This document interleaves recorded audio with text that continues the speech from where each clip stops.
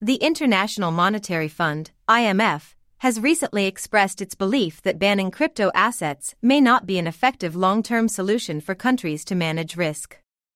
This statement represents a shift from the IMF's previous stance, which called for a coordinated response and did not rule out outright bans.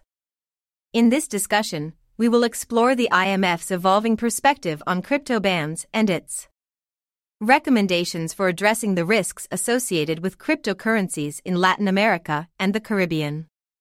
The IMF emphasizes that instead of outright bans, countries should focus on addressing the underlying drivers of crypto demand. One crucial factor is the unmet digital payment needs of citizens.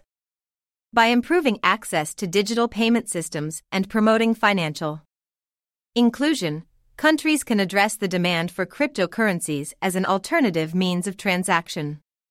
This approach aligns with the growing adoption of central bank digital currencies, CBDCs, in the region, which aim to enhance financial inclusion and reduce cross-border payment costs. The IMF also suggests that countries should work on improving transparency by recording crypto asset transactions in national statistics. This step would enhance regulatory oversight and enable policymakers to better understand the extent and nature of crypto activities within their jurisdictions. By doing so, countries can develop targeted measures to mitigate the risks associated with cryptocurrencies, such as money laundering, tax evasion, and investor protection. While recognizing the risks associated with cryptocurrencies, the IMF emphasizes the importance of leveraging the potential benefits of technological innovation. Blockchain technology, which underpins most cryptocurrencies, offers opportunities for efficiency, transparency, and financial inclusion.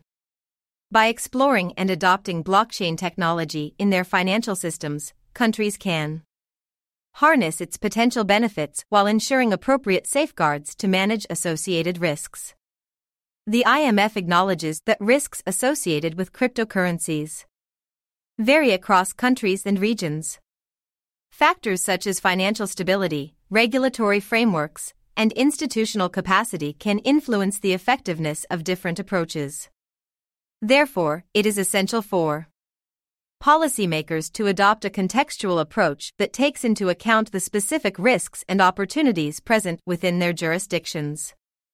This approach allows countries to strike a balance between managing risks and benefiting from the innovation brought by crypto assets. Latin America and the Caribbean have emerged as leading regions in the adoption of digital assets, with countries like Brazil, Argentina, Colombia, and Ecuador ranked among the top 20 for global adoption. El Salvador's decision to make Bitcoin legal tender garnered significant attention in 2021. Moreover, many countries in the region are actively exploring CBDCs to enhance financial inclusion and lower cross-border payment costs. The IMF's recommendations align with the region's ongoing efforts to leverage digital assets while managing associated risks effectively. Overall, the IMF's evolving stance on banning crypto assets reflects a more nuanced understanding of the risks and opportunities associated with cryptocurrencies. While acknowledging the need to address the risks, the IMF emphasizes the importance of adopting a contextual approach that focuses on mitigating risks, improving transparency, and leveraging the potential benefits of technological innovation. By doing so, countries in Latin America and the Caribbean can effectively manage the challenges presented by crypto assets and harness their transformative potential in a responsible manner.